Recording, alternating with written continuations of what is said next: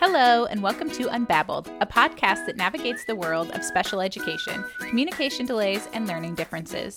We are your hosts, Stephanie Landis and Meredith Krimmel, and we're certified speech-language pathologists who spend our days at the Parish School in Houston, helping children find their voices and connect with the world around them.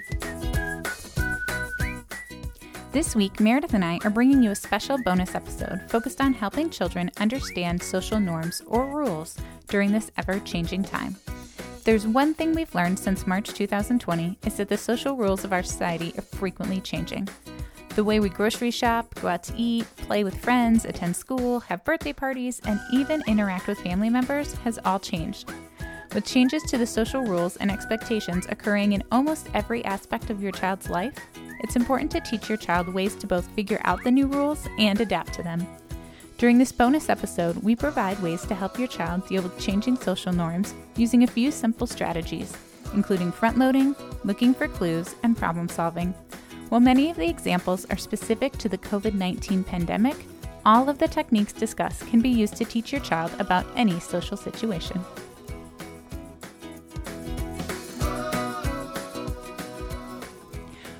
Welcome back to Unbabbled. We have our bonus episode today. And today we're going a little bit different than a lot of our other topics. And instead of doing a regular back to school podcast, we figured school looks so different for so many people, even just within families, that it instead be important for us to discuss how everything is changing all the time. Right. And with everything changing all the time, all of the rules, all of the social rules, all of the social norms keep changing. So how do we help our kids figure out what those social rules are and deal with all of the changes?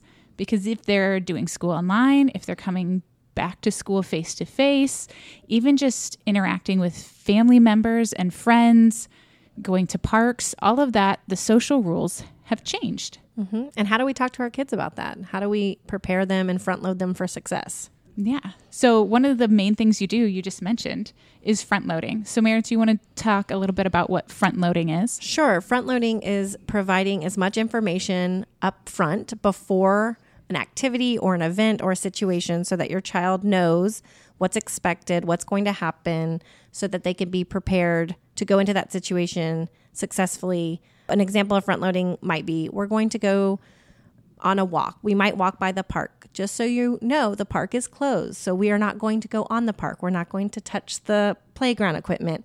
So that's front loading them. So when you walk by the park, your child knows ahead of time, we're not going there. We're not touching the equipment. And it makes it much more successful and enjoyable experience for everyone. Mm-hmm. Another example of front loading is, say, you're going back to school in a face-to-face setting, getting very clear with the school's teachers and administration what all those social changes and the school rules are, so you can check with your child ahead of time. So if your school is having you wear a mask, you can let them know, hey, we're going back to school, but it's expected that you wear this mask all day, except for maybe when you're outside. Here are the times when it's okay to take it off. It's okay to take it off if your teacher tells you to. If your teacher asks you to put it back on, we need to put it back on.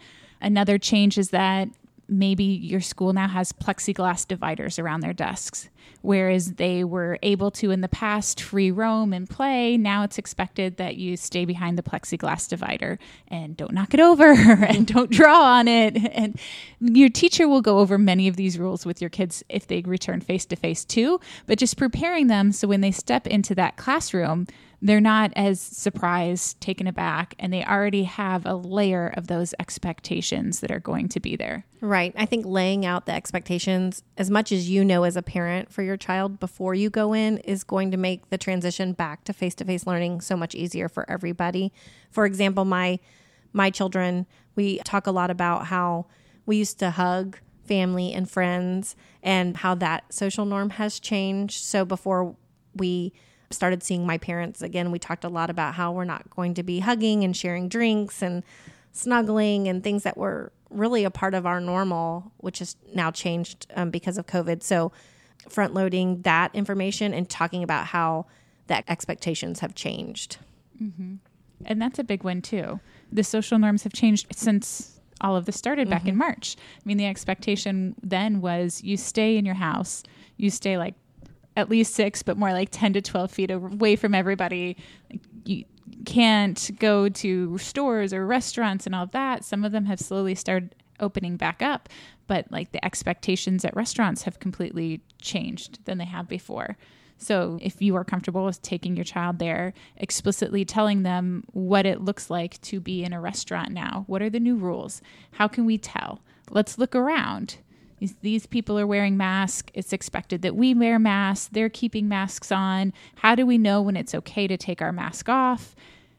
And those things are part of reading the clues that are around them. I think it's great that you pointed out reading the situation and reading the clues, because it's hard even for adults to stay up to date on how things are changing and what the new rules and expectations are.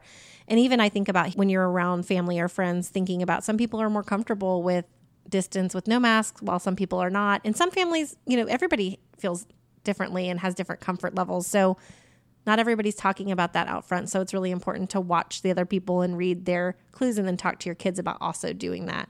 My son talked about seeing a friend and the friend tried to hug him, and talking to him about how he can communicate with his friend, oh, I'm not hugging because of COVID, and then reading those expectations on the other side. So I think front loading that change and expectation is important as well, because that might be something that feels really different.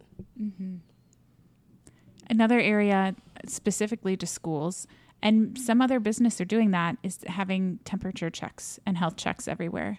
And I know this is a big change for people, and setting that expectation that no, we can't just walk straight into the school or the store or wherever you might be going and to the doctor's office, maybe just practicing with your child at home, and so that you can be very explicit of like, these are the steps. First, we go in, we answer questions, they take our temperature, we wear our masks.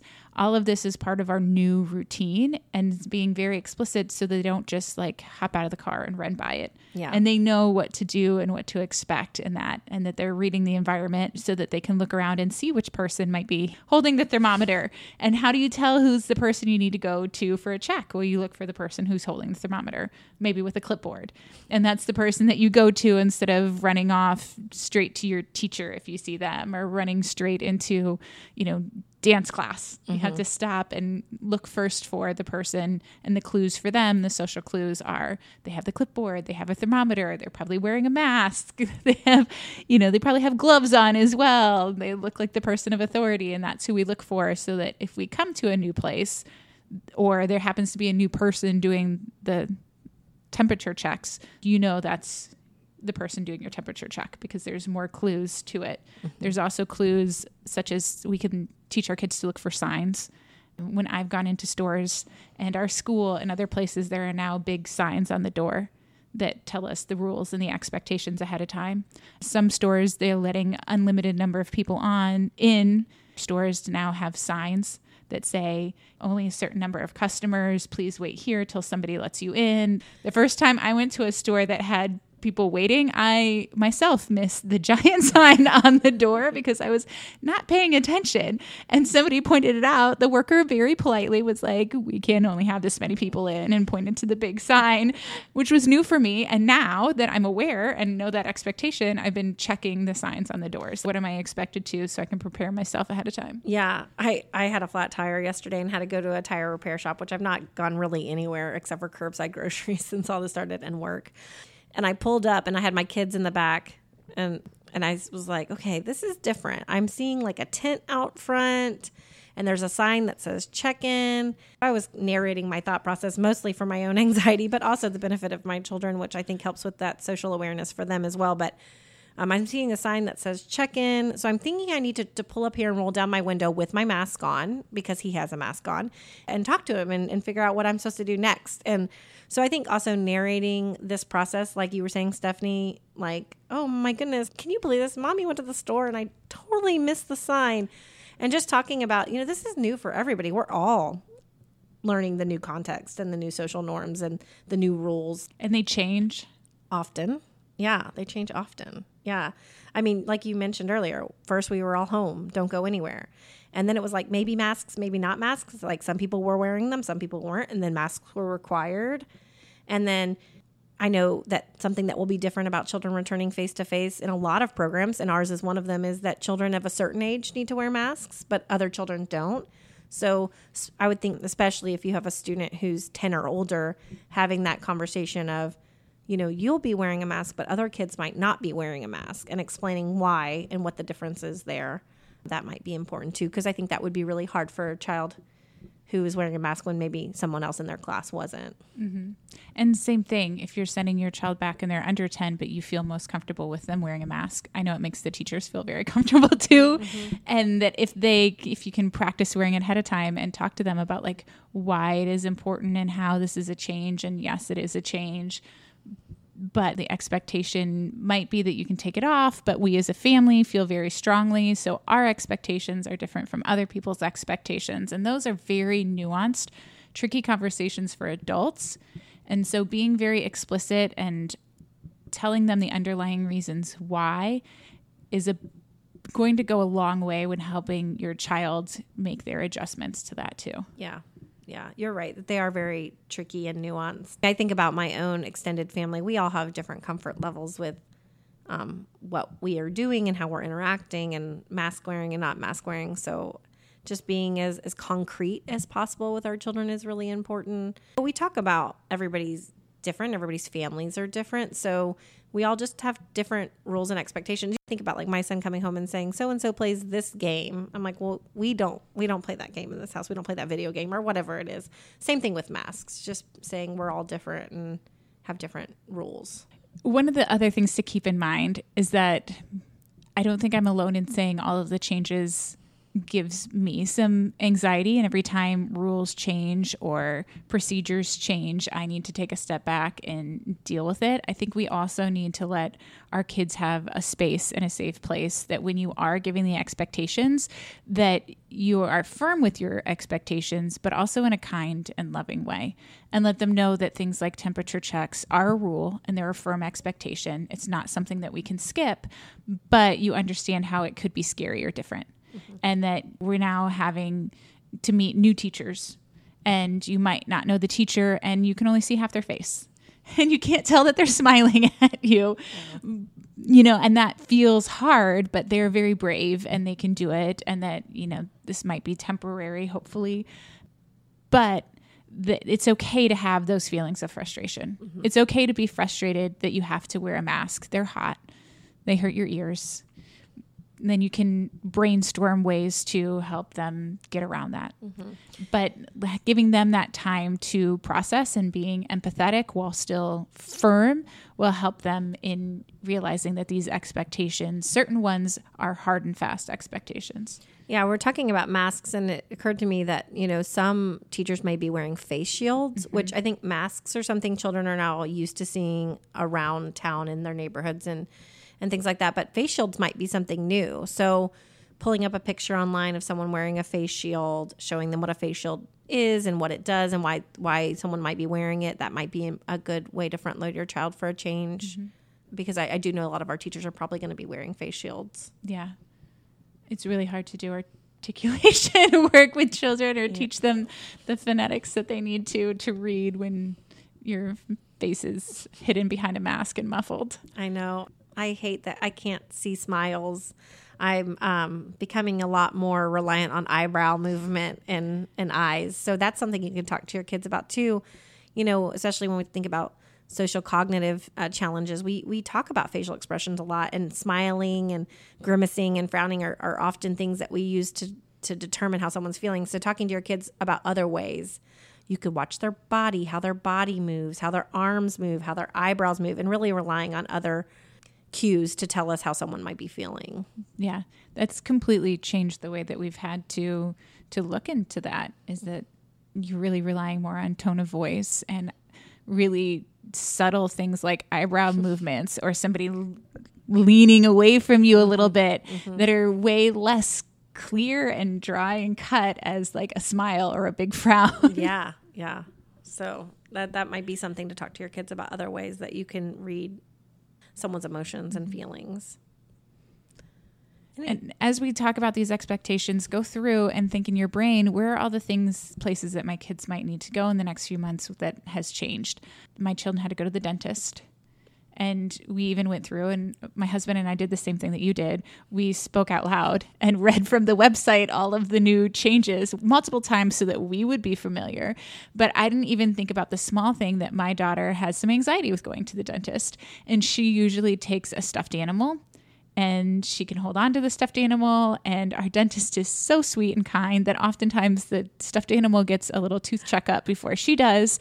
And this time my daughter went to go grab her stuffed animal before we left, and we forgot they don't have toys there anymore. They took them all out. She can't take her stuffed animal in. We had to then brainstorm like something different. So we came up with a plan. She has a smooth little rock that we let her take in her pocket that she could rub when she felt anxious, because a rock could stay in her pocket. It could be easily washed off, and that could still meet her need of feeling safe and having a security item there with her without having the stuffed animal. The same thing might happen as your kids try and transition back to school. The expectation here has changed that we can't allow kids to bring comfort toy items, especially not stuffed animals, anymore in. And so what can you brainstorm? What's the new expectation that you can work through with your child? Like, stuffed animals have to stay home. Show and share objects have to stay home. You know, you can't bring your lovey for some of our younger kids. Like, what can we do and brainstorm? What's the new ways that we can directly work on this and like practice it at home before you come? That's a great point. The flexibility with it all, things are changing, asking our kids to be really, really flexible and modeling that flexibility. I mean, I know obviously all of us have had to be really flexible during this time. So modeling that and working with the problem solving through it, that's really important.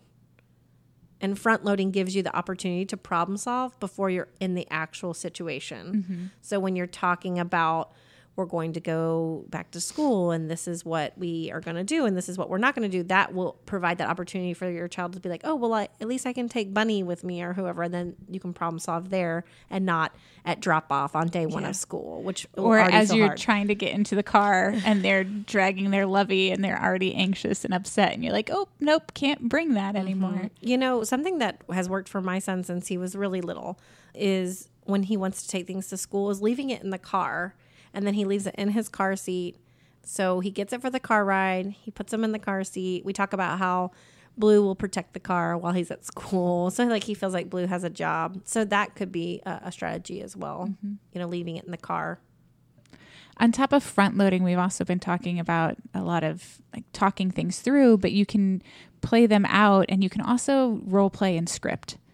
So when they get to that point where they have to problem solve, like the example of your son saying that his friend wanted to come up and give a hug, then you can give them some scripts so it's automatic and they don't feel as anxious in the moment, or are they searching for words of things to say when somebody wants to hug, high five, wrestle at school.